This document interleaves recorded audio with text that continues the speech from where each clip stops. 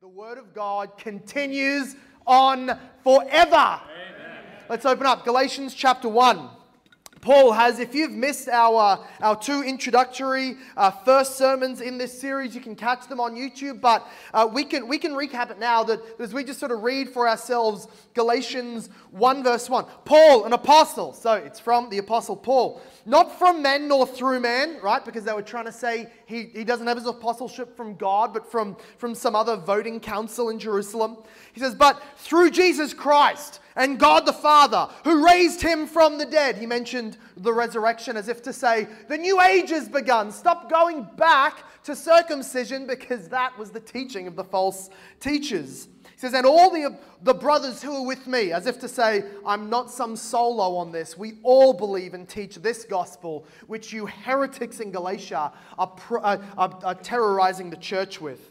He says, to the churches in Galatia, grace to you and peace from God our Father and the Lord Jesus Christ, who gave himself for our sins to deliver us from the present evil age, according to the will of our God and Father, to whom be the glory forever and ever. Amen. That's how Paul starts out. Now, usually, at this point in Paul's epistles, the structure that any seminary student has learned is there's a welcome and a hello and a how are you going, and then he goes straight into, I just praise the Lord for you. Here's what's on my heart, church. Here's what I love to pray for you about. Here's what I thank God for in you. He does that in almost every single one of his epistles. This is what the Galatians get. Look at verse 6. I am astonished that you are so quickly deserting him who called you in the grace of Christ and are turning to a different gospel. Not that there is another one, but there are some who trouble you and want to distort the gospel of Christ. But even if we or an angel from heaven should preach to you a gospel contrary to the one we preach to you, let him be accursed. As we have said before, so I now say again, if anyone is preaching to you a gospel contrary to the one that you received, let him be accursed. For, am I now seeking the approval of man or of God? Or am I trying to please man? If I were still trying to please man, I would not be a servant of Christ. May God bless this, his inerrant word, read, preached, understood, and applied to our hearts by the power of his Holy Spirit tonight. Amen. Amen. Friends, we find ourselves in this portion of the epistle where Paul comes through with the first of his active arguments against him. So far, it's just been introduction. All of the arguments that I made on the basis of the last few texts, that was just from his salutations and his hellos. It was just giving some explanation as to why he said those wonderful positive things. And that's about as dainty and lovely as it gets. Paul is immediately, like we said, he bypasses any thanksgiving. He doesn't say, here's what I'm glad to hear about you. Here's what God is doing that as well. Because he's not, therapeutic. He's not just trying to pat them on the back. He's trying to be real, what they actually need. And we recall John Chrysostom's a word to us a few weeks ago. That is to say that a shepherd who has nothing to say but positivity to a congregation that needs rebuke, to always speak kindly, is to do a disservice to the congregation. It is to be a foul leader. Paul doesn't do that. He says, I'm not going to start out with thanksgiving. Look, if you were confused about the natures of Christ, we'll give some thanks and then I'll explain. If you were wondering about women in ministry at the church, I'll give some thanks and then I'll explain. But you are deserting the gospel. No introduction. No hello, how you going? No, here's what I give thanks for. This is the one reason the church exists. To continue to glorify God for the gospel. This is the only reason the church exists. Because of the reality of the gospel. So to treat this as, to not go into this immediately and profoundly and strongly and vehemently and quickly would be to communicate something false. So Paul does. He goes straight into it. I am astonished. He's astonished. He's blown away. He is flabbergasted. But he's not it's like we sort of read this and go, oh yeah, the first generation, and it was fairly quickly. It was only a couple of, maybe months, maybe a couple of years tops since he had preached the gospel, planted those churches, and now they're accepting a different gospel. It was quick. But his astonishment, as astonishing as it is, church history tells us this is every generation. Do you ever meet, maybe it's the Catholic or the Orthodox guys, and they go, oh, well, read this church father, or read this teacher, because they were a disciple of the apostles, so we definitely know this was the apostolic teaching. Have you read Galatians or 1 Corinthians or like most of the New Testament? Direct disciples of the apostles got huge things wrong all the time. Enormously wrong. So when you're debating them, they go, no, they believed what we believe about baptism making you alive, or about the Pope having all authority. You go, I don't care. They're wrong then, they're wrong now, because the apostles say so. Anyway, moving on.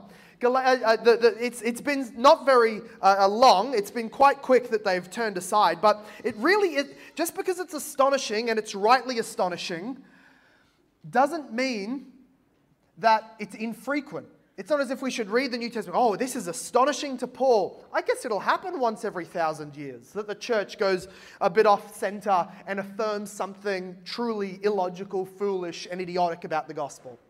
That's not church history.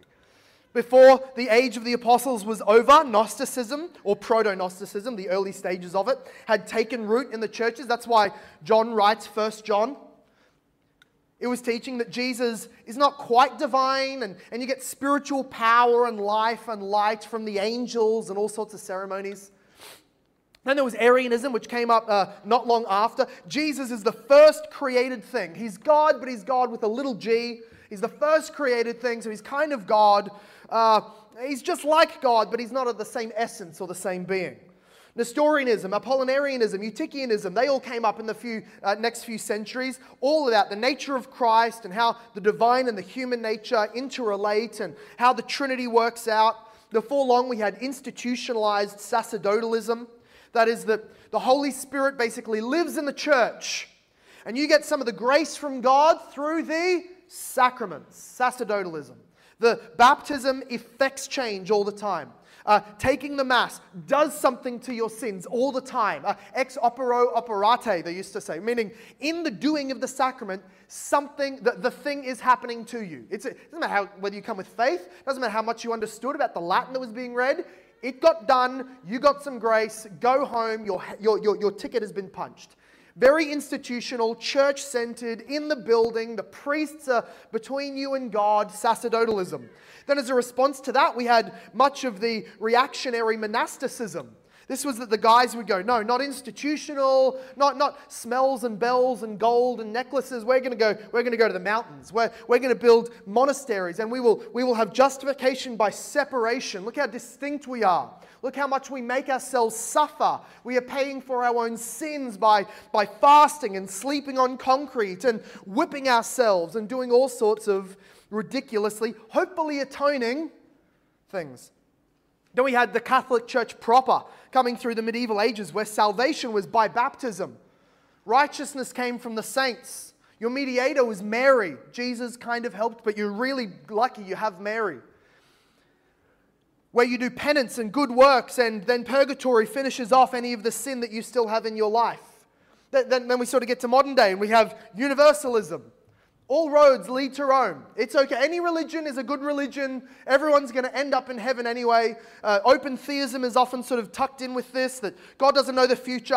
He's growing with us. He's figuring things out as he goes, and he can't see past the blind curtain of free will, so he doesn't force anybody's decisions. And open theism and universalism, eventually at the end of, far enough into eternity in heaven, every soul will be there. There will be no one in punishment. That sounds lovely, doesn't it? For a pink little fluffy book, not the Bible. Anyway. Then then we have syncretism these days, either that they sort of blend the different religions or the different teachers, and they come and have nice Protestant worship, and we've got all of these different kind of religious teachings represented. Or it's not just syncretism in that sense, but syncretism in that any of those religions get us to heaven. Or we have very modern, which, it's kind of like Ecclesiastes. When you start doing church history and heresies, like there's nothing new under the sun. All of these are just the same old heresies that have always been around, just been invented up by some loser with too much time and not enough of the Holy Spirit. We've got things today like confusion around atonement, where, Jesus died for sin, but it wasn't that he was dying under the wrath of God. That's a bit prickly. We don't like that language. Not propitiation, not angry God. That sounds pagan. That's cosmic child abuse. We prefer that Jesus, it's kind of like Narnia. Jesus kind of defeats the wicked witch of the West. I think that's the Wizard of Oz, I don't know. And then he comes back to life and sort of checkmates death and wins for us. And Jesus is the great superhero, but God didn't ever condemn him in our place for our sin. Salvation without justification. Not at all. Or they make faith and faithfulness the same. Do you hear the world of difference there? I hope you do. Faith and faithfulness. Faith is your belief. Faithfulness is how committed and how long-term and how persevering you are in your commitments and good works. It sounds the same. They're different. Justification by faithfulness is justification by works. Justification by faith is the good news of the kingdom of Jesus. There's all sorts of confusion. So we look at what Paul says here about this being astonishing, and we say, but it's so common. But some things are so horrendous, so blasphemous, and so terrible that even if you see them every day of your life, they never stop becoming extremely worrying and astonishing. And it's like that when a church turns away from the gospel. So it is right for Paul to say, even he doesn't see the future. He doesn't know all of these heresies that are coming. He probably has an idea after his first mission trip, ends up this way. But he doesn't know all of the things that are coming. He says, it's astonishing that you do this, and we just have to say, amen, Paul. We sinners are an astonishing breed. Why we would do this, why we would turn from free grace and ever pollute it is an astonishing matter. Just because it is normal, that this happens all the time, does not make it less relevant for us to see as an astonishing event and to fight against. Every age of the church and every generation what must once again defend and hold the ground of the gospel against Satan and all of his attacks. Every generation of, don't think we had a Reformation. We did that. My dad fought the inerrancy battle, and they won the church for the conservative theologians. We're good now. The devil is far too wily. He's already got something at play. He's already got something lined up to shipwreck this church. It is always the case. The church must always be putting oil on the fire of the gospel to keep her burning pure and true. This is what Luther says. But while that's constantly our fight, while it's obvious, the devil's MO is just always confuse the gospel. That's his number one play. Confuse the wisdom and the power and the glory of God in the face of Jesus Christ. Even though that's constantly happening to the church, and this astonishment is occurring every generation, yet Luther said this, but this is our comfort.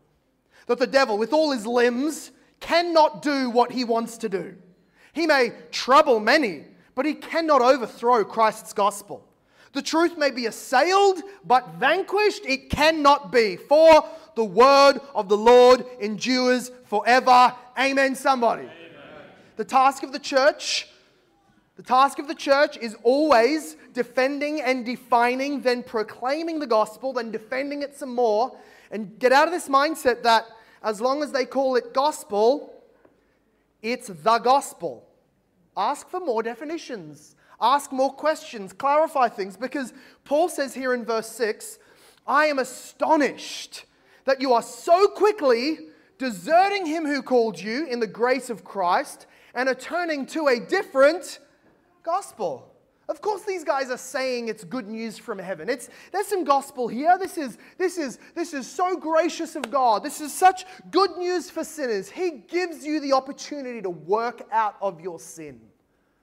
Well, it's better news than that he gives no one an opportunity and sends you all to hell. But if you understand the Bible's teaching, they're the same thing. God leaves us all to go to hell and doesn't touch us at all. or God lets us work out of our sin, same exact result.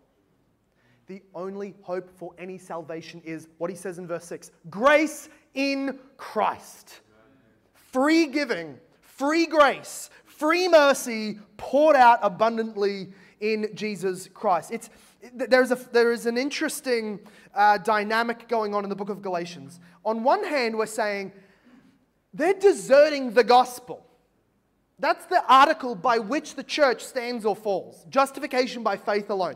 You go to a church and you have lots of differences in preference or opinions, but they're right on the gospel. True church. That's great. You can get some benefit there. You go to a church and they agree with you on 99% of the minutiae and every scintilla of doctrine. And they're just not super clear on justification being by faith alone. You flee, because that's a synagogue of Satan, and you make sure you tell the pastor you think that before you leave. So here we are. That's our mindset. And yet Paul calls them churches in Galatia. He's going to call them saints. He's going to say that God called them in Christ. So it's got all this, like if he thought that they were so damned, so lost, so gone, they rejected the gospel, why write? I mean, they're damned, right? They're not a church anymore. But there's a condition here, because he's an apostle.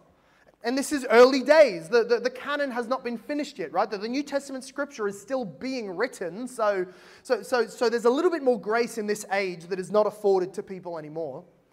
But it's as if we go, hang on. So back in verse 2, he called them churches. Are they churches? The answer is yes, if they heed this warning. Yes, they are.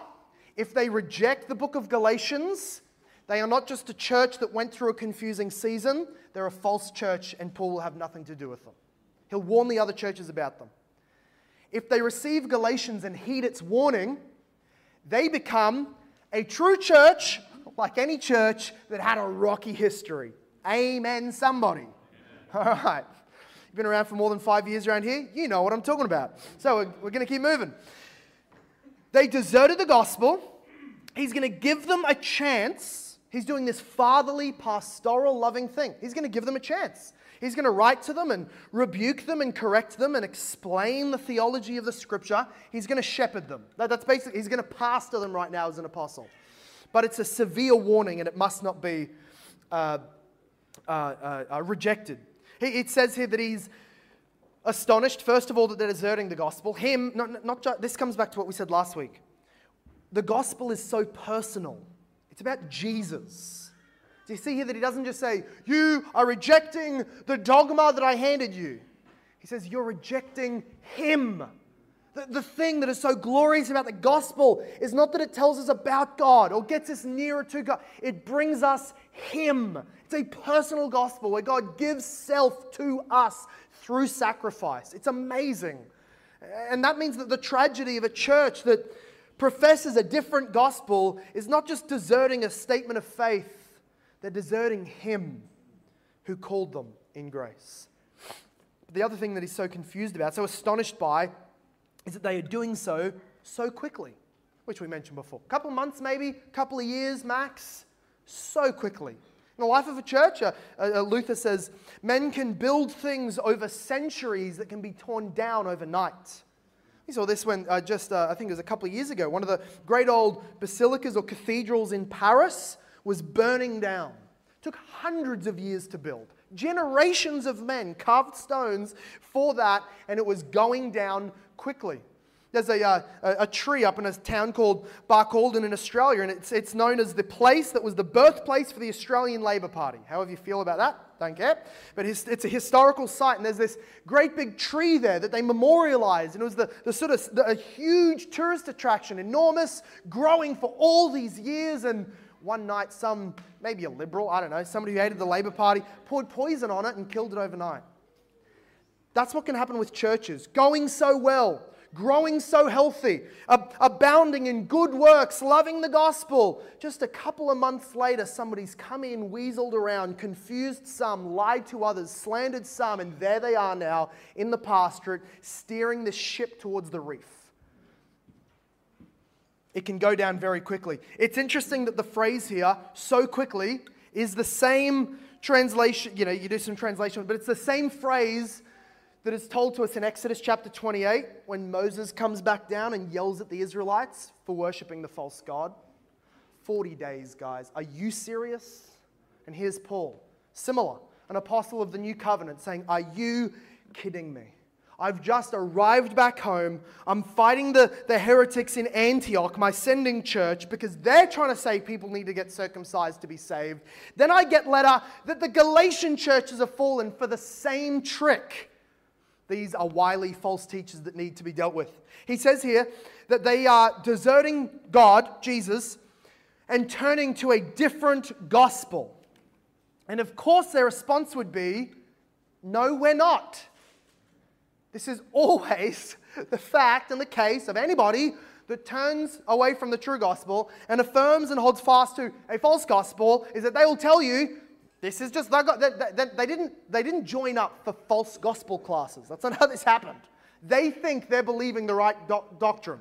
They think they have the gospel, and Paul is saying your truth is not truth. None of that nonsense. That would come around 2,000 years later, and that's us in postmodernism. He's saying, you think you have the gospel, it's a different gospel. They would say, no. Paul, that's the thing. These teachers, they were so great. They were kind-hearted. They were lovely. It's not actually a different gospel. It's the same Jesus. Same God, same cross, same work in his life, same Old Testament scriptures. It's great. They didn't change anything. They added one tiny thing, which is just we have to get, the believing males among us have to get circumcised, and then we're in the kingdom. It's only adding one thing. Like I said last week, you tell that to an engineer building the foundations for an enormous a cathedral or bridge or building. One small additive, just a 1% error, too much water in the concrete foundations, it crumbles. You ask a medicine developer or a doctor, you say, I didn't change the medicine at all. I added just a teeny bit of antifreeze because it has a sweet taste to the tongue and the children love it. And they will all be dead. The tiniest addition makes the gospel you're believing a different gospel. In Acts chapter 26, and we can see why Paul is so vehement. This is literally the purpose of his life. He has turned these people to Jesus, and now he's saying they're turning away from God's grace in Jesus. In Acts chapter 26, Paul recounts what Jesus said to him. And Jesus said to him, I'm going to send you to the Gentiles to open their eyes so that they may turn from darkness to light and from the power of Satan to God, that they may receive forgiveness of sins and a place among those who are sanctified by faith in me. So when he hears word about the Galatian churches, he sees what is happening as a great undoing of his life purpose. They are going back from darkness, back to darkness from light. They are going away from God, back to the power of Satan. They are going away from the forgiveness of sins and now finding themselves with no place among those who are sanctified. This is the case. This is his urgency. This is his astonishment. Verse 7 says that he's speaking about people among them who are distorting the gospel. Not that there is another one, he clarifies. I'm speaking, this is a matter of speech. You don't actually have a gospel because gospel means good news. There's only one avenue of actual good news, which is that you receive free grace in Jesus for free. Did I mention it's free? Faith alone, do nothing, just receive it. God's finished work. That's the only good news. That's the gospel. You add anything or take away anything from that, it's now no longer good news because it can't save and it will damn. So he said, not that there is another gospel. To be clear, he doesn't want to confuse these very simple Galatians. To be really clear, not a different gospel. For there is, verse 7, not that there is another one, but there are some who trouble you and want to distort the gospel of Christ. Everything that God makes, you read commentaries on the book of Galatians, this common theme comes up. People say, God creates, Satan counterfeits and twists. That's what he's doing. He doesn't come up with a good gospel. The devil has no plays to run. He's just a rioter. He's just the revolutionary. He can't build anything, right? He's a 2024 left-wing uni student. He just finds buildings of old great people that built civilization and burn them down, right? Graffiti those arts. That's all the devil can do. He just finds the good of the Lord and twists it, sometimes ever so slightly, sometimes magnificently twists it. But whatever he can do, he does to lead people away from God's grace in Christ. We've said previously, and I'll just say again, the teaching of the false teachers in Galatia was, Paul is not sent from God, he's sent from Jerusalem, the men. On his way to you, he changed his message because he's a man-pleaser and a coward. And the part of the message that he changed is that he's now telling people you don't need to get circumcised to be a child of Abraham. You don't need to get circumcised to receive Christ's blessings, but in fact you do. He's saying that is a distortion, that is an altering, and that is a twisting. And again, you might think, I don't know, if I met a Christian that affirmed the same triune God, the same scriptures, 66 books, the same mode of baptism, the same definition of gender, the same gender roles in the church, what else? Same eschatology, same Trinitarian theology, same anthropology, same all these things. This sounds great. We're agreed on like every page of my systematic theology book. We just differ on this tiny thing about the necessity of circumcision. Now you might think, no, I would tell that person, we belong in different churches, and think you're taking a stand. Look what Paul says about them in verse 8, about this tiny little alteration.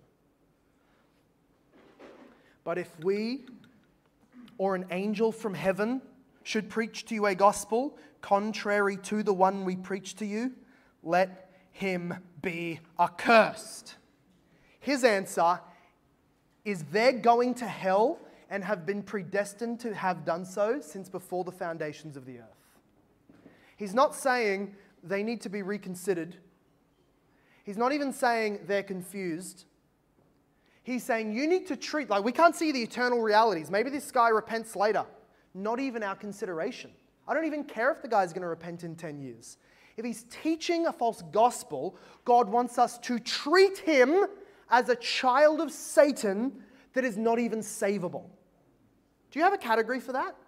Do you understand that this is the way the apostles actually speak? This is how Jesus spoke. The son of perdition, he called Judas. Predestined to betray the Son of Man, and yet woe to you who will do so.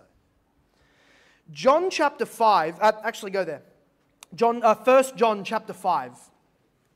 Towards the end of your Bible, 1 John chapter 5.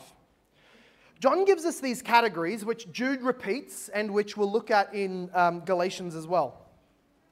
There's different categories, right? I don't want you to go out to your Christian gathering at uni or your ecumenical Bible study tomorrow when somebody says, well,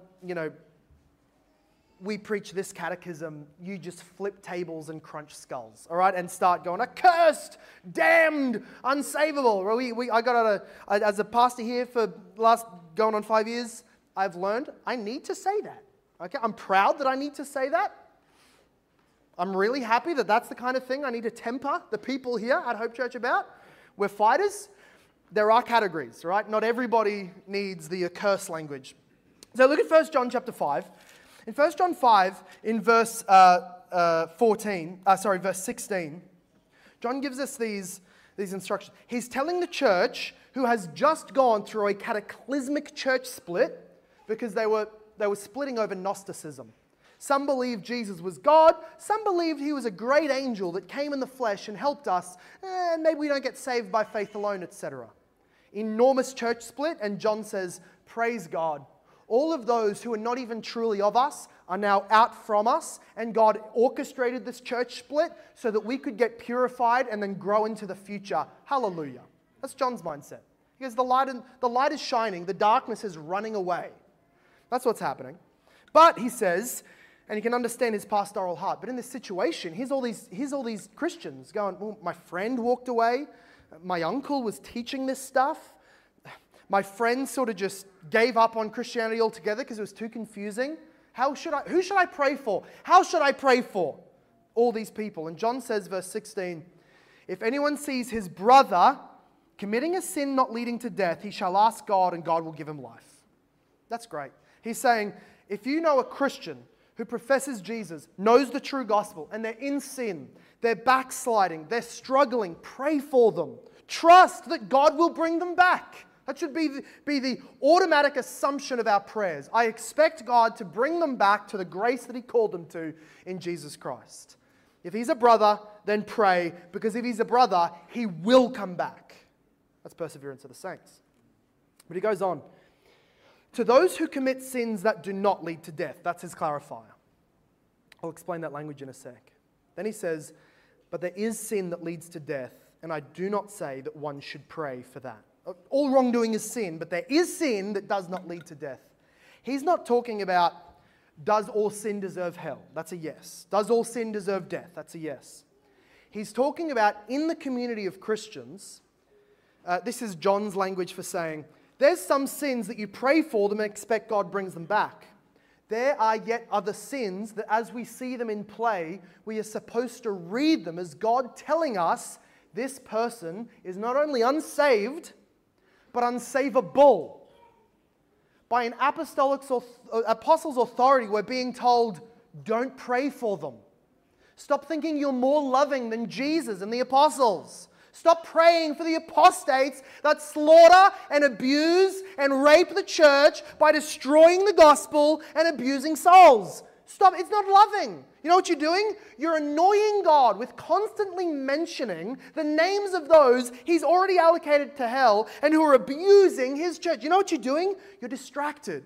You're sentimental instead of missional. You're trying to follow your feelings about, but 1 Corinthians 13, and how might I look if I'm not praying for my enemies? They're not just your enemies, they're God's sworn enemies. Maybe He brings them back, but He wants you to act as if they're unsavable. Now, I'm saying this with that caveat that this is a small sliver of people, not those who differ as to the definition of certain eschatological particulars. Okay, we're saying this again. But there are yet those who, if they profess a false gospel, teach that false gospel, and even after being rebuked with apostolic teachings, the New Testament, go on to continue spreading that false gospel, you're being commanded, stop caring for them. Stop helping them. Stop meeting up with them. Stop doing that. Stop praying for them even. Let them go. Let them run ragged as they serve the devil. You get about those who are still yet out there needing the true gospel. Stop being so sentimental. It's not loving. We see this in Jude as well. If you just flip a couple of pages over into Jude, Jude gives us these different categories. It's like sometimes we think there's just two groups of people, the saved and the unsaved. But the New Testament does give us a few more qualifications for that. It sort of fills out the spectrum a little bit more. That's true. There will only be two kinds of people eternally, those in heaven and those in hell. However, in this life, there are different ways that people get there. Some people go to hell because they never even hear the gospel. Some people go to hell because they heard then rejected the gospel, greater condemnation. Some people go to hell because they became a Christian, walked falsely, rejected their profession, still greater condemnation. Some people go to hell because they fill a pulpit, lie to souls, and millions, hundreds, thousands, dozens, who knows, of immortal souls, so it doesn't matter how many there are, immortal souls spend eternity in hell because they fed off their poison. Still greater condemnation. And the apostles tell us that those guys, once they're identifiable by their doctrine, and they are identifiable by their doctrine because the tree is known by its fruit, once they're identified, mark them out, avoid them, stop praying for them, take them off your little Mercy Ministries prayer list, pray for their destruction. The sooner they die, the less people they lead to hell. Jude says it this way, verse 12. These guys are the hidden reefs at your love feasts, as they feast you with you without fear. They're shepherds feeding themselves. They're waterless clouds swept along by winds. They're fruitless trees in late autumn, twice dead, uprooted, wild waves of the sea, casting up the foam of their own shame, wandering stars for whom the gloom of utter darkness has been reserved forever. So we have different categories. The first category is a backslider. Look at Jude chapter 22. This is similar to 1 John. The brother committing sin, not leading to death. The guy who's just backsliding, he's committing sin. Neglecting church, tolerating unrepentance in his life. Jude verse 22. Have mercy on those who doubt. Save others by snatching them out of the fire. Here's Jude giving us this category. These are the guys who are sinning. They're falling back. Pray for them. They're doubting. They're struggling. The false teachers confuse them. Pray for them and pursue them and sit down with them and talk with them and counsel them and study with them. Pull them back as if you're just bringing them right back from the edge of a cliff with lava beneath. Snatch them as one out of fire. But there is this category, the next one. To others, show mercy with fear, hating even the garment stained by the flesh. That would be somebody who is in fact now outside of the church. They're walking faithlessly. But Jude doesn't say they're the guys who are the hidden apostates. He's saying these guys are further gone. Have mercy on them. With fear this time. Because every time you sit down with them for Bible study to help them and pray with them, be careful, they're a little bit more calloused to the truth of God. You're just as contagious on each other now, if I can use that language. Because you'll seek them, and you know what they'll do? They'll tempt you to callous off your conscience too.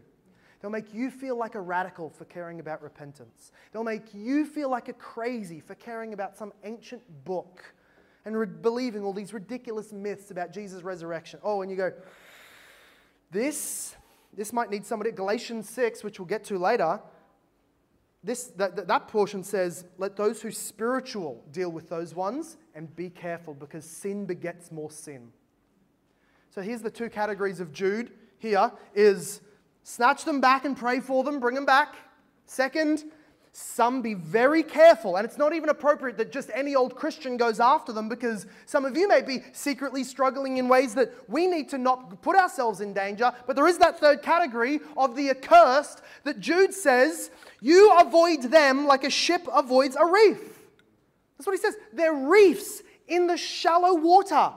And Christians are like these oblivious, therapeutic, religious folk that keep on taking their wooden ship up to a reef and saying, how can I pray for you, reef? And they sink. Don't pray for them. Stop meeting with them.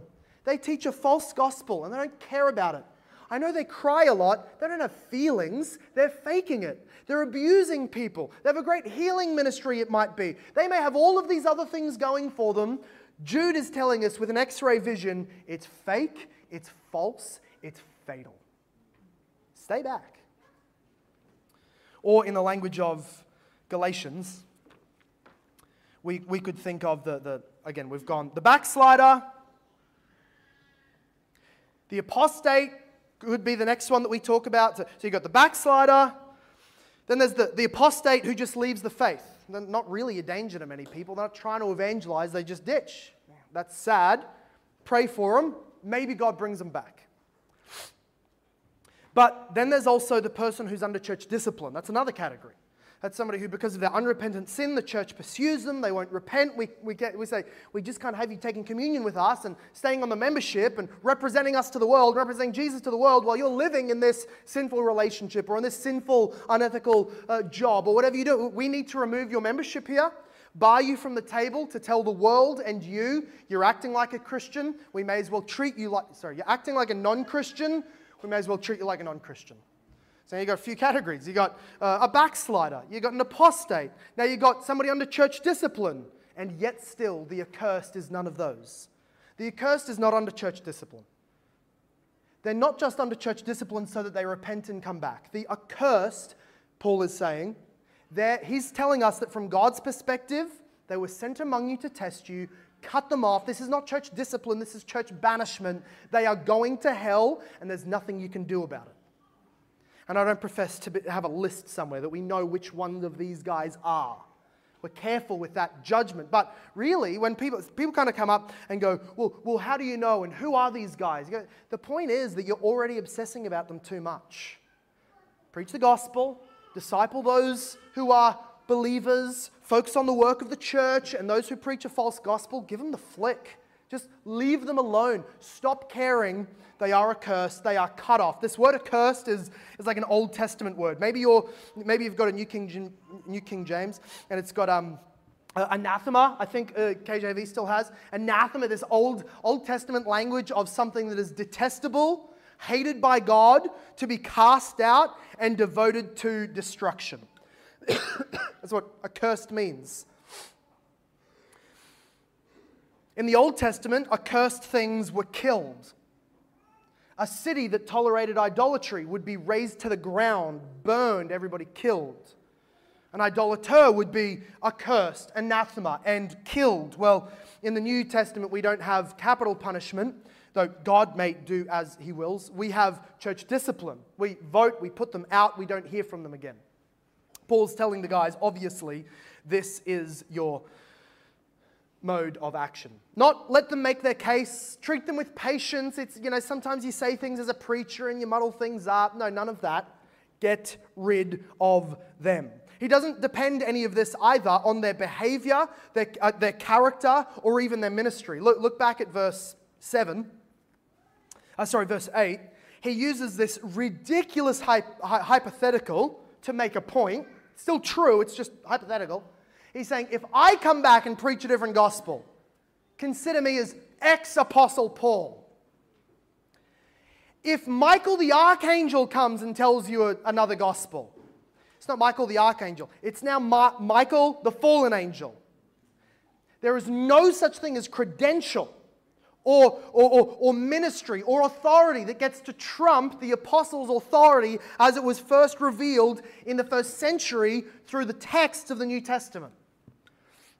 So he said that's this crazy idea, but then in verse 9 he actually brings it back down to the actual situation and goes, but it wasn't Michael, was it? It wasn't an angel. It wasn't me. It was these men. So verse 9, he makes it more applicable. But as I've said before, so now I say again, if anyone is preaching to you a gospel contrary to the one you received, let him be accursed. That's 2 curses in just 2 sentences. He really, really means this. There is no room for being able to say, but he's got credentials. He's supported by a legit church. This parachurch ministry has done lots of good in the past. I'm sure they've sent us a good guy. He's supported by some seriously good preachers. He's worked miracles. I literally lost count of how many people told me at some point that I was trying to counsel people away from the destructive heresy of a false teacher that was within the backyard of this church.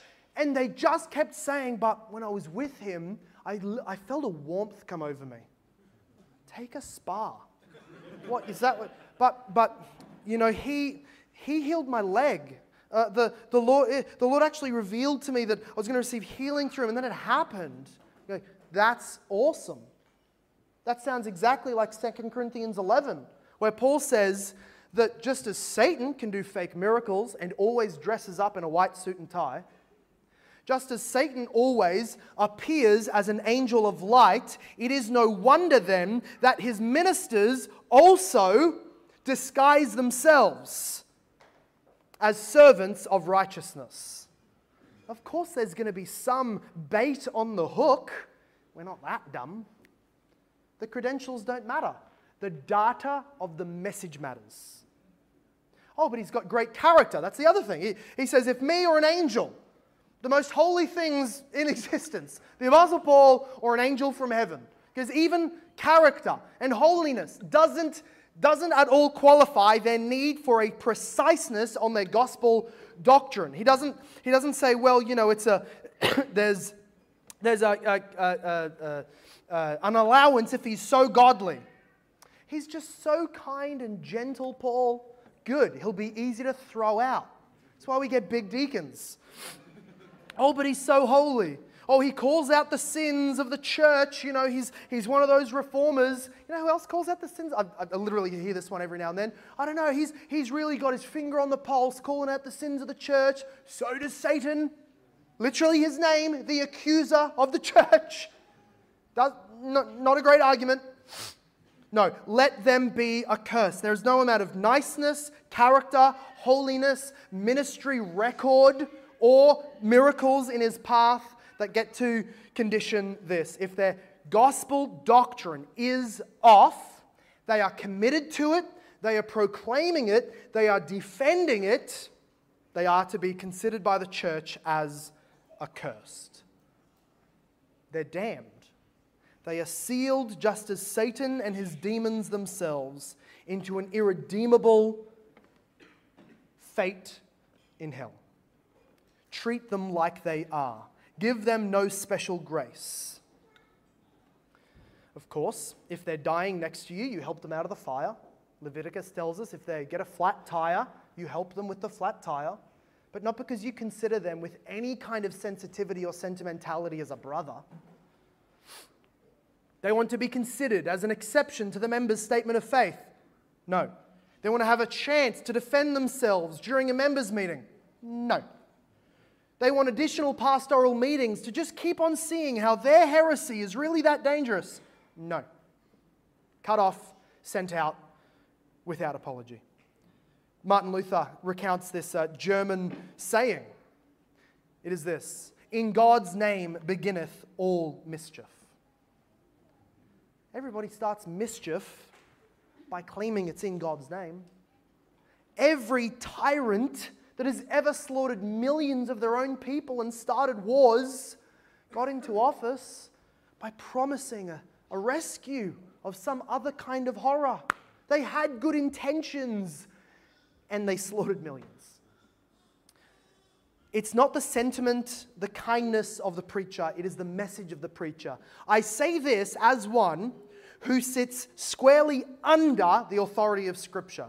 As the eldership here in any true church, we sit under Scripture, and everything I just said, apply it to me in every sermon ever preached on this pulpit. There's no wiggle room with gospel. It is. I just keep on saying it because it is just so frustrating how often that wiggle room is asked for. You know what's even just as annoying? When pastors just keep on asking for wiggle room to not preach the gospel. They make you feel bad. You need the gospel every sermon? Wow. They gaslight you. Oh, you must be pretty sinful. Well, you forget it. How's your memory? I told you the gospel last Easter.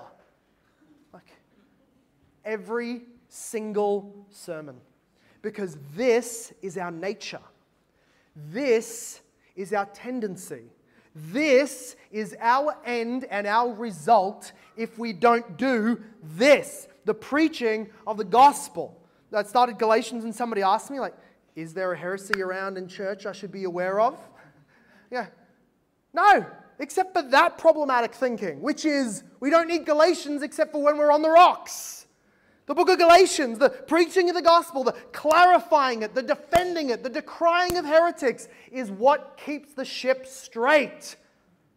So let's remember, before we close, to recount the gospel. Every one of us sinners deserving condemnation. That condemnation is not defined by our feelings or our lack of opportunity or our misfortune. It is defined by God's perfect law, the standard of righteousness and goodness. We're born already failing it because our representative Adam failed it for us. Then every day in our life we continually fall beneath its demands, so that Romans 2 says our whole life is piling with every sin another handful of God's wrath onto the pile. We're digging our own grave with every single sinful thought, speech, act. We're digging our grave, and on the day of judgment, that truck opens its tray and the entirety of God's wrath buries us.